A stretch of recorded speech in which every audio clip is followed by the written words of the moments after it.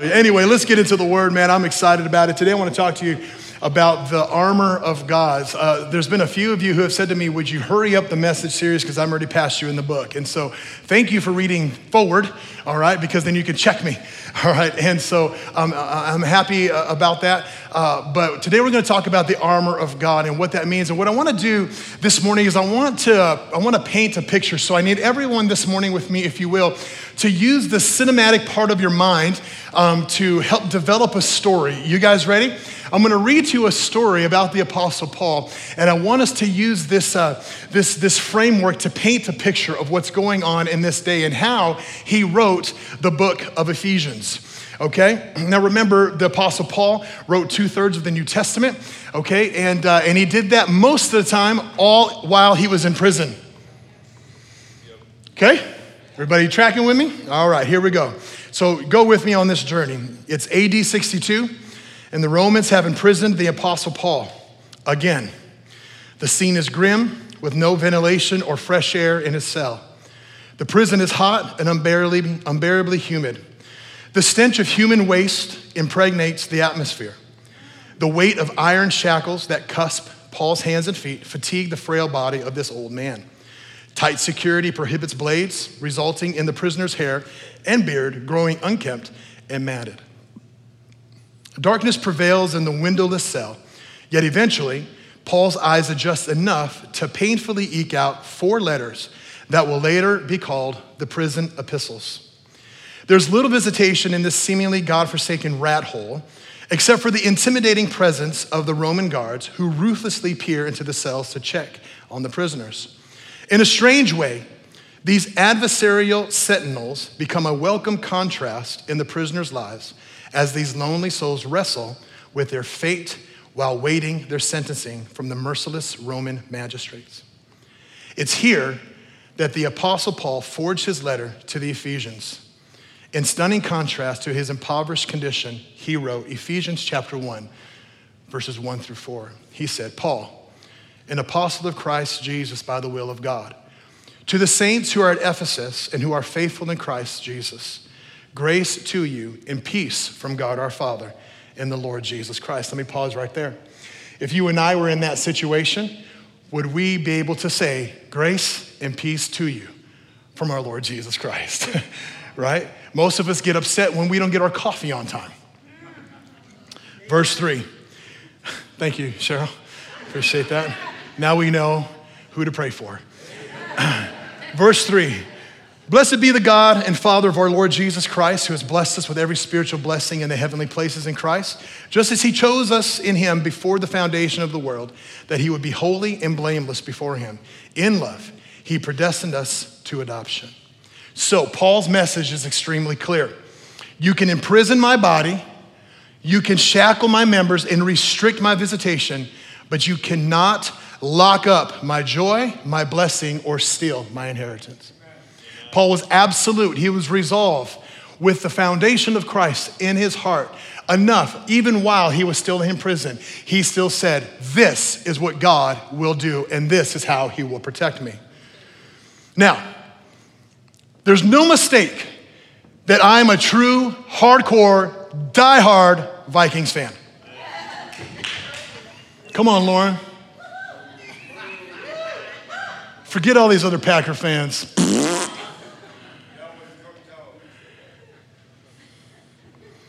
I think Kirk Cousins is the best quarterback in the NFL. I can see all you laughing at that. Thank you so much. But hear me out.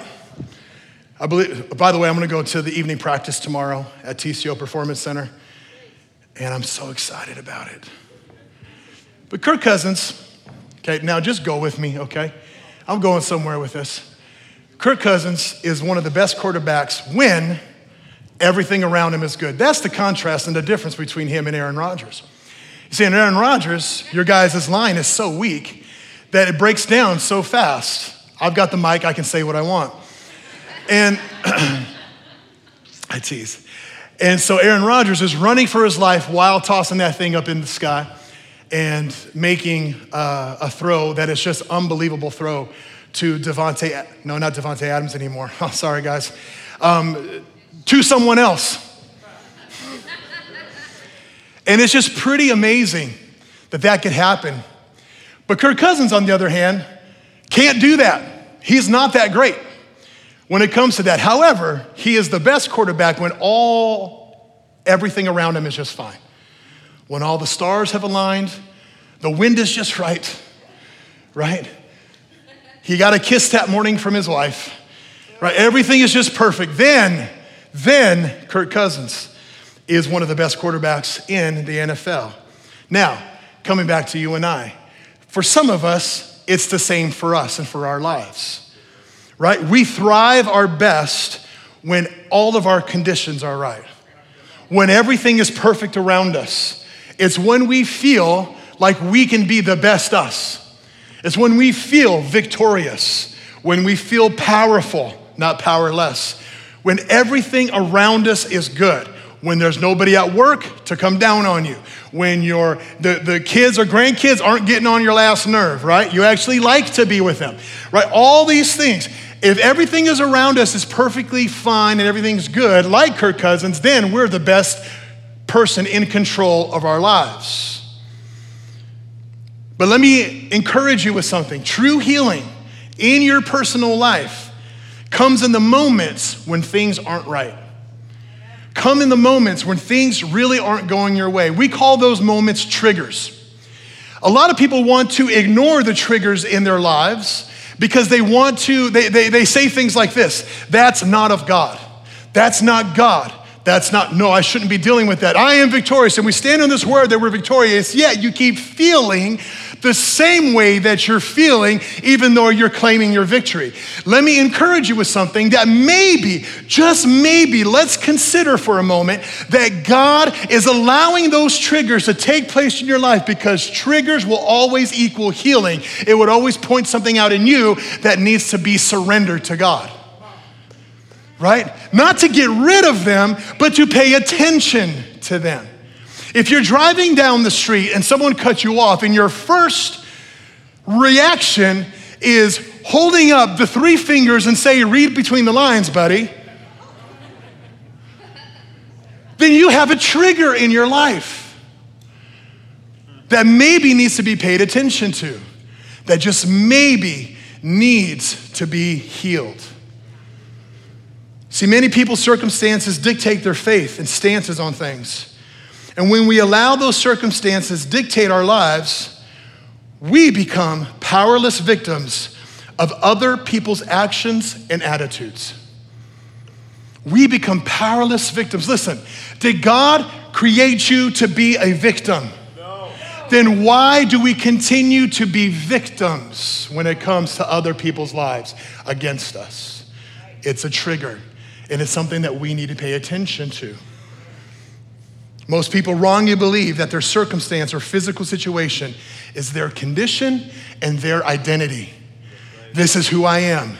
The truth is this: you don't always have power over what happens to you, but you do have complete control over what happens in you. You don't always have power over what happens to you. You can't control the environment around you, even though we want to do that, even though we're accustomed to do that, right? But the reality is that you can't control what happens around you or happens to you. But, however, because of God's grace and mercy in your life, you do have complete control over what happens in you. And in Ephesians, Paul depicts these 3 distinct seasons that he walked through in the verses in Ephesians. And then we're gonna get to the spiritual significance of the armor of God. He uses the posture of sitting, walking, and standing metaphorically to represent these 3 seasons. See, in the early days of his imprisonment, Paul wrote this in Ephesians chapter 2, verses 4-7. He said, "But God, being rich in mercy, because of his great love with you, which he loved us, even when we were dead in our transgressions, made us alive together with Christ. By grace you have been saved, and raised us up with him and seated us with him in heavenly places in Christ Jesus, so that in the ages to come he might show the surpassing riches of his grace and kindness towards us in Christ Jesus. So here are the 3 seasons. You guys taking notes? If you are, these are the 3 seasons.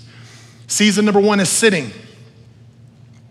Paul talks about sitting as a season in your life. What does sitting mean? These are the times when you are extremely confident in Christ. Had anybody ever experienced those before? Where you just are there and you know things are going really well. You feel close to God. These are the times where everything around you is going good. You're not battling anything. You're not going through any circumstance. And what a lot of people like to do is during this sitting season is they like to create drama in their life. They create it. Because when we create drama, then we feel like we're in control of something. I know that's none of you guys in here, okay? I'm talking about someone else that's not here today. No, I'm just playing, okay? But what I'm saying is this. In this season, in this sitting season, this rest season, I want to encourage you to take those times to really love God and to allow him to love on you. Because it won't be long until the battle comes to your doorstep.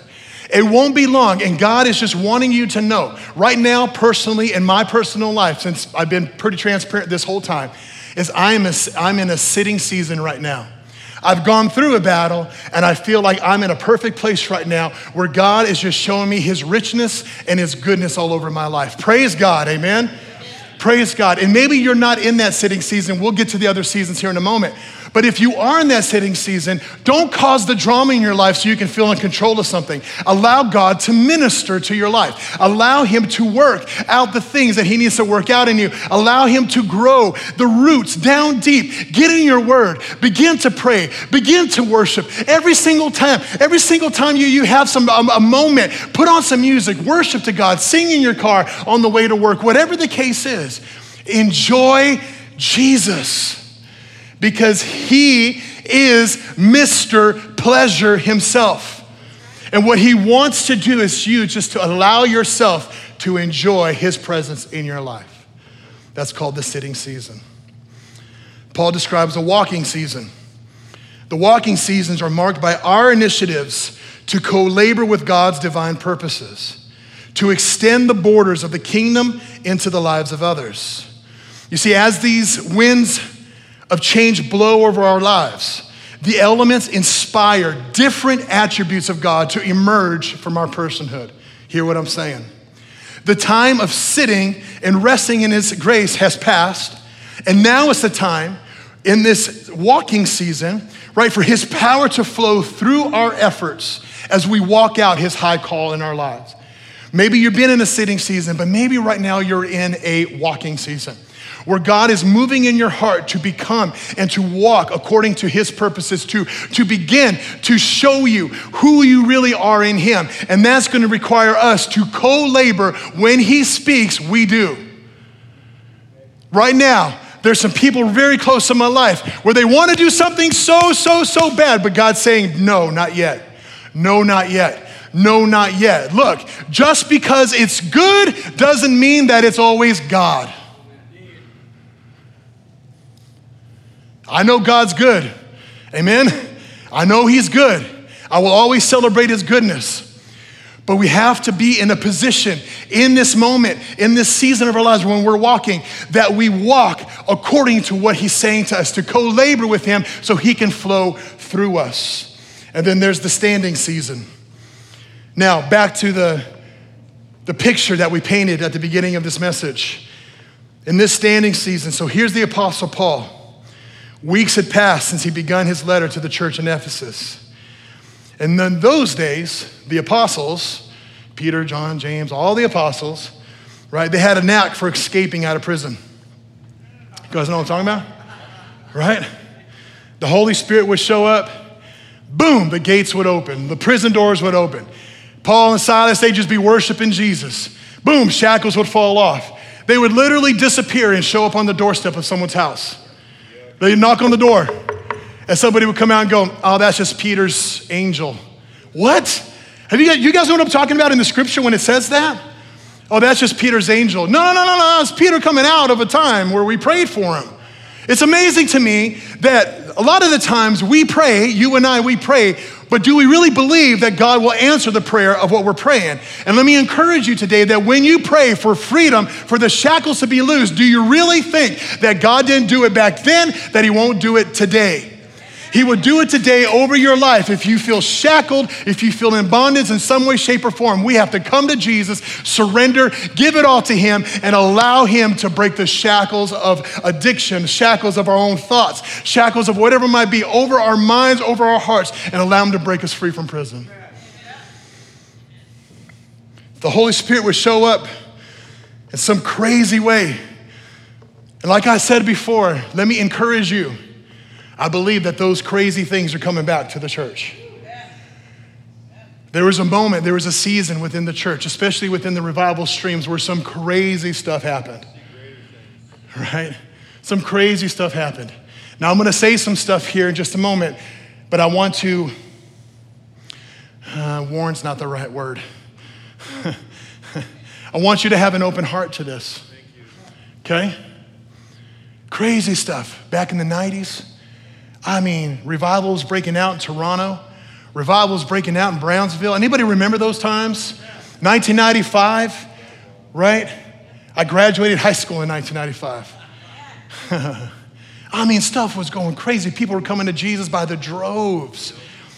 Weird stuff was happening. Gems were showing up. Angel feathers, gold dust, and gold nuggets were showing up all over the church and all these kinds of things. Right? And you just go, and all of a sudden, seasons changed. Bloop. And then now we go, what happened to all those things? I'm not gonna say that we're gonna go back to that, because sometimes we focus way too much on the past and say we want that again. Okay?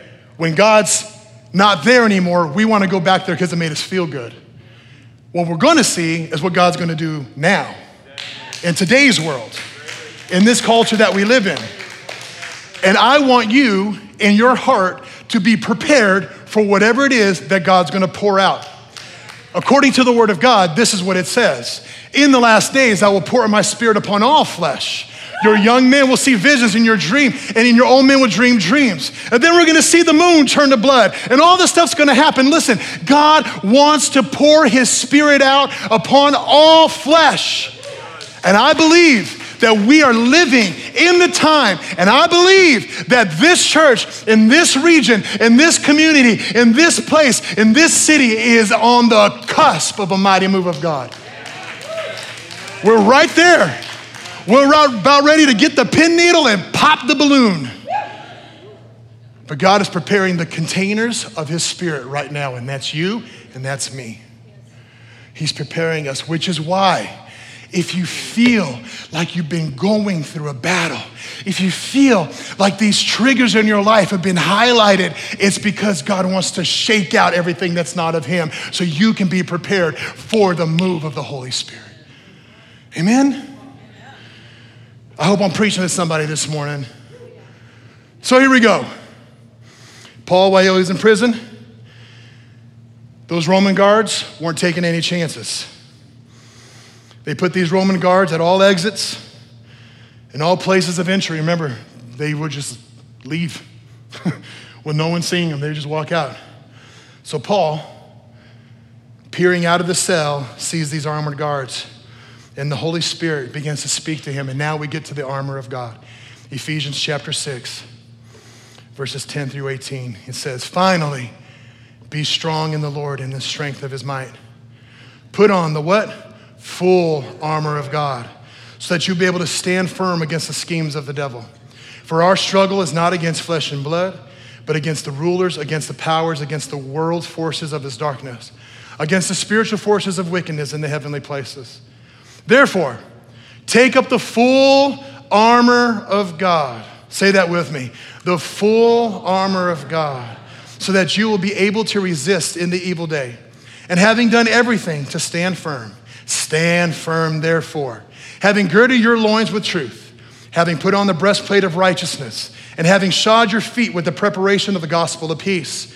In addition to all, taking up the shield of faith, with which you will be able to extinguish all the flaming arrows of the evil one, and the helmet of salvation and the sword of the Spirit, which is the word of God. With all prayer and petition, pray at all times in the Spirit. And with this in view, be on alert with all perseverance and petition for all the saints. Now, before I talk about this spiritual significance, I want to draw your attention to a revelation. Weeks had passed since the Apostle Paul had begun this book we now call Ephesians. Remember, he's in prison. And the spiritual seasons changed again. Remember, he went from sitting to walking, from walking to now standing. This is the third season in your life, to stand firm. Paul is no longer talking about sitting in heavenly places, nor is he encouraging us to walk out our high call. No, instead, we find him encouraging us to what? Stand firm. To stand firm. He says that when we have done everything to stand, what do? Stand firm. These words, stand firm, represent perilous times in our lives, when the goal of our Christian existence is simply just to hold our ground. And how many guys feel that within the last year or two that we have had to hold the line? That we've had to hold the line. We've had to hold our ground on the cultural things that are shifting in our culture, from all the things that are going on right now in our world. It's not time to back down. It's not time to go and scour away. And let me tell you what's happening right now within the church. This is why we need revival. Because what's happening in the church right now is this idea of allowing everything to happen as being infiltrated very sneakily into the church, if that's even a word, into the church. And people's minds are beginning to think, oh, that's okay. We're beginning to allow ground to be taken from us. That's what's happening. We're allowing ground to be taken from us. Well, that's okay. We don't have any more lines in the sand. We don't have anything drawn anymore. And let me tell you, God is going to come back for a church who has the lines in the sand, who says, no, this is not righteous. This is not what God has intended. This is not God's call for the church. And we need to be alert to what's happening. I can't stand it when churches say, oh no, abortion is okay. Now look, hear what I'm saying. Hear what I'm saying. You gotta know my heart on this. Please know my heart on this. If anything like that in your personal life has happened, there's no condemnation to those who are in Christ Jesus. Absolutely none. We love you. We honor you. We want you to come to the love of Jesus Christ. Do not feel ashamed of anything that's happened. But I'm telling you right now, there's no room in the kingdom for us to even entertain a thought that it's okay to kill a baby. None.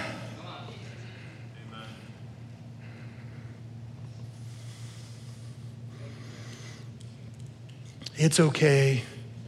It's okay. We can, we're just exploring our genders. Nope. No. Why? Because your word says exactly what it is. Hear what I'm saying. You got to know my heart on this. Please understand what I'm saying. Some of you might walk out of here, and my intention for you is not to offend you. Trust me, it's not. But it's to hold the line on the gospel of Jesus Christ.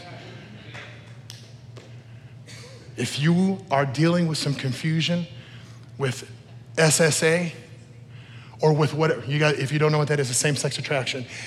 If you're dealing with some of those things right now, I want you to know there's a Jesus who loves you with all of his heart, mind, soul, and strength. And the only thing that he desires is to have a relationship with you. That's it. To show you who you really are. To set us free. To set me free. To set us free from the things that hold us in bondage. From the true identity that he has given us. These standing seasons in our lives can be described as seasons of warfare. When you've done everything and you've tried everything, you've done it all. You've prayed, you've fasted, you worshiped your heart out. You came to the altar and it still doesn't seem like things are going your direction. Paul instructs us to stand firm in him, in Christ, and to put on the full armor of God. You guys ready for a fight? I think we've lost it in the church, man. We've grown way too convenient for things going our way. I'm here to tell you right now, it's not gonna be like that. We gotta learn to put on the full armor of God. Number one, to gird your loins. You can play some music back there, I'm just about done. Very lightly. Number one, to gird your loins with truth. Every Roman soldier wore a wide, sturdy belt that he put on before any of his other armor. The belt supported his abdominal muscles and helped protect his midsection. See, the word for truth in this passage does not refer to the Bible, although the essence of all truth is the word of God, amen? The word that's used here for truth is actually real. It actually means real. To be real, to be transparent, to come to him with all your hardships, to come to him with all your baggage, to come to him in the realness of who you are. See, many people hide behind a facade, never really allowing others to get to know them. And Paul, however, exhorts us to be honest, to live with integrity and be real with God and with people he has placed in our lives. Listen, dishonesty is an open door that will wreak havoc in our lives, especially during any kind of warfare season in your life. Dishonesty. We have to be honest. Number two, the breastplate of righteousness. The breastplate covered a soldier's heart and other vital organs. Our heart is the seat of our soul and the footstool of our spirit. When we received Jesus Christ, you and I went through a heart surgery, a heart transplant, if you will.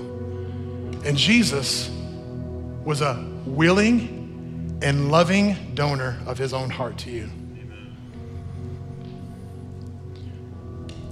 See, we do not produce righteousness, we protect it. We don't produce righteousness, we protect it.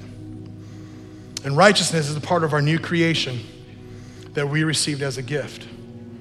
And the enemy would love to convince us that our heart is wicked and our ways are evil. But I don't know about you, but that devil, he's a lying accuser.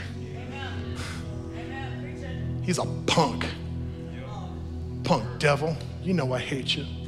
Because every single time he made me think it was cool to imitate you. Had me going this way, had me going that way. But little did I know that one day, I forgot the rest of the words. I actually wrote that rap song. Lauren, you laugh every single time I saw you used to do rap music. There she is again. See, the enemy would love to convince us that our heart is wicked, but the righteousness of God is the breastplate of every Christian's life. So don't worry, he's got you covered. God's got this. Say that with me. God's got this. He's got this. He's got you. Number three, the sandals of peace. The sandals Roman soldiers wore had cleats on the bottom, much like our football cleats in today's world. This provided stability in combat. And I heard this phrase, and I thought it was the most clever thing. Instead of the sandals of peace or our feet shod with peace, we actually call them the cleats of peace. The cleats of peace. These cleats of peace help us in times of war to stay connected to our understanding, our foundation, which is love. Our foundation has to be love. Come on, somebody. When we love those who hate us and pray for those who persecute us, what we do is we actually extend the gospel of peace to a godless and destructive world. Number four, the shield of faith.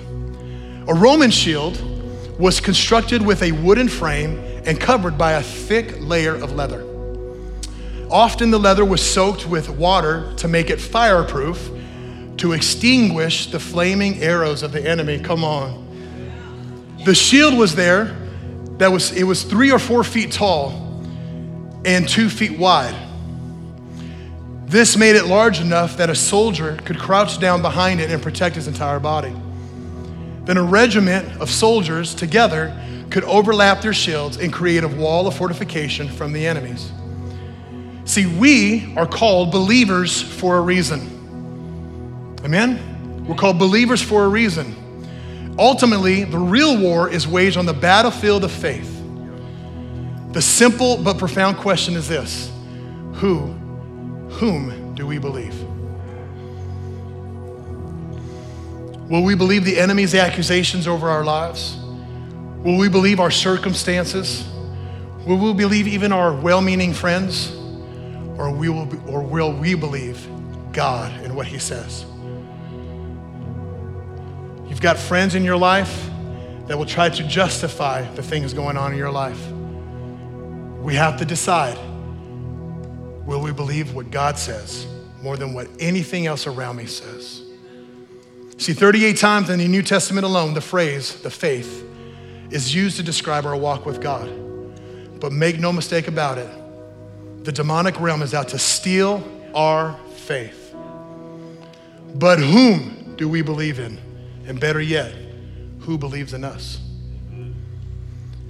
I suggest to you this morning that Jesus actually believes in you more than you believe in him. That God believes in you more in carrying his name than we actually believe in him. He trusts you. Why does he trust you? Because he loves you. Number 5, the helmet of salvation. The Romans had a couple of different kinds of helmets. One was made of leather, and the other one was made of leather with metal plates sewn into it, and another type was cast from one solid piece of metal in the shape of the warrior's head. Now, Mike, you'll like this. There's a great story of a Roman soldier named Brutus Maximus who fought a violent battle with his entire face covered with a mask of steel. He did not cast the mask in his own image. Instead, he molded it in the image of his emperor, Caesar Augustus. Wearing it not only protected his face and his eyes, but said to his enemies, oh, this is so good, I see you through my emperor's eyes. I represent him on this battlefield. I am fighting for his glory. The enemy will do whatever it takes, hear me, to steal our confidence and undermine our relationship with God. But a head covered with the helmet of salvation will rest by the still waters of kingdom mentality. It's called this: walking and leading with a peaceful heart, with a peaceful mind, with a quiet mind. Because faith rests upon quiet shoulders, where we simply just say and we trust God through it all. This last weekend, one of my heroes in the faith, actually where Samuel's going to school at, Benny Johnson, the wife of Bill Johnson, actually, his wife passed away from cancer. And one thing throughout the whole funeral service, I didn't sit there and watch it all, but the little parts that I did, one thing throughout the whole stream of things was this: the simple trust that she had that God was going to take care of every situation. She was an intercessor. She's someone that prayed, went into her quiet place. They used to say about her that she was shy. Look, let me tell you, don't allow the enemy to identify you as someone who's shy, who's just this. Maybe you're that way because God created you to be a warrior in the prayer room. Number 6, then I'm done. The sword of the Spirit, my favorite weapon. The Roman Roman sword was actually an 18-inch long knife, razor sharp on both edges. It was used in hand-to-hand combat. The Word of God, which is the sword of the Spirit, does not specifically refer to the Bible in this passage. We have the Bible, and I want us to hear what I'm about to say. We have the Word of God in our hands, amen? We can learn from that. We can glean off of that. We should get it in our hearts. Your word is hidden in my heart, okay? But the Greek word here for the Word of God is actually the word rhema, which means God breathed. If Paul were simply talking about the Bible being the sword of the Spirit, he would have used the Greek word logos, which means the logic of God. So I'd like to suggest to you today that the Word of God that we use to judge the thoughts and intentions of our own heart is a different sword than the one we use to defend ourselves against demonic assaults. The Bible says in Hebrews chapter 4, verse 12, For the Logos of God, the Word of God, the Logos of God is living and active and sharper than a two-edged sword, and piercing as far as the division of soul and spirit, of both joints and marrow, and able to judge the thoughts and intentions of the heart. See, the writer of Hebrews makes it clear that the Bible is the standard by which all thoughts and intentions of the heart should be judged. Come on, somebody. But Paul is making a different point here in Ephesians. He's telling us that listening to the Holy Spirit and prophetically proclaiming what he says is our only offensive weapon of warfare. That's what Paul is describing to us. All of our offensive firepower is in the Holy Spirit. He protects us, he comforts us, he teaches us, and the Holy Spirit leads us into all truth. And when all hell breaks loose in your life, you and I, must stay close to heaven by cultivating a relationship with God's Spirit. So if you're dealing with a certain circumstance or issue in your life, let me encourage you, go to the Word of God. Every answer that we have, the Bible is simply this. You've heard me say it multiple times. The basic instructions before leaving earth, right? That's what the Bible is. But when paired with the voice of the Holy Spirit, it empowers the Word to cut and divide between the situations that are going on in your life. Sometimes we just need a fresh word from God. Sometimes we just need God to speak to us. And maybe it's been a long time since you've heard the voice of the Holy Spirit over your life. I want you to know that God loves to talk to you. He loves to chitter chatter with his people. He loves to share with them secrets. He loves to share with them ideas and inventions and revelations. So as I end, when we apply the full armor of God, it's more than just pieces that we should apply or even just resources. No, the full armor of God, what it is a relationship with the Master, with the King, to be like him. Taking on Jesus upon yourself, to clothe yourself with him, is literally living with the full armor of God. Because God himself is our protector, he's our defender, and he will fight for us. So let me encourage you today to stand firm. If you're going through a battle season in your life right now, if you're going through a standing season, stand firm. The doctor's report wasn't what you expected. The addiction came back. The things in your life that you thought were gonna be over actually are still circling around you. I wanna encourage you today, don't give up. Stand firm in him. Be rooted in him. Listen to the Holy Spirit over your life and allow him to speak to you and through you over your situation. You are the prophet of your own home. Act like it. Prophesy over your home. You got kids that don't love God, prophesy over them. What I mean by prophesying is not some get your cane out, right, and with the big long beard. That's not what I'm saying. It's simply saying, listen to the voice of God and declare it over your household. Declare it over your finances. Declare it over your home. Declare it over what's going on in your life. Because there's power when you partner with God. If you're dealing with doubts, hardships, questions, anxiety, or fear, stand firm. So what I want to do this morning as we close is I want to pray for protection in our hearts and minds. So if you can just stand with me, please.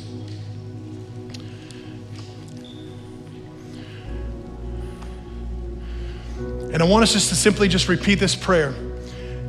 My prayers don't mean a thing. They're just a guide. But I'm praying this over my life, so apparently they mean something to me.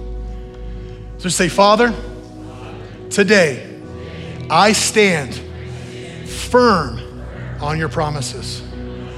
I apply the full armor of God on my mind, on my chest, the belts around me, my feet. Everything that I am is yours. Help me today. In Jesus' name, amen.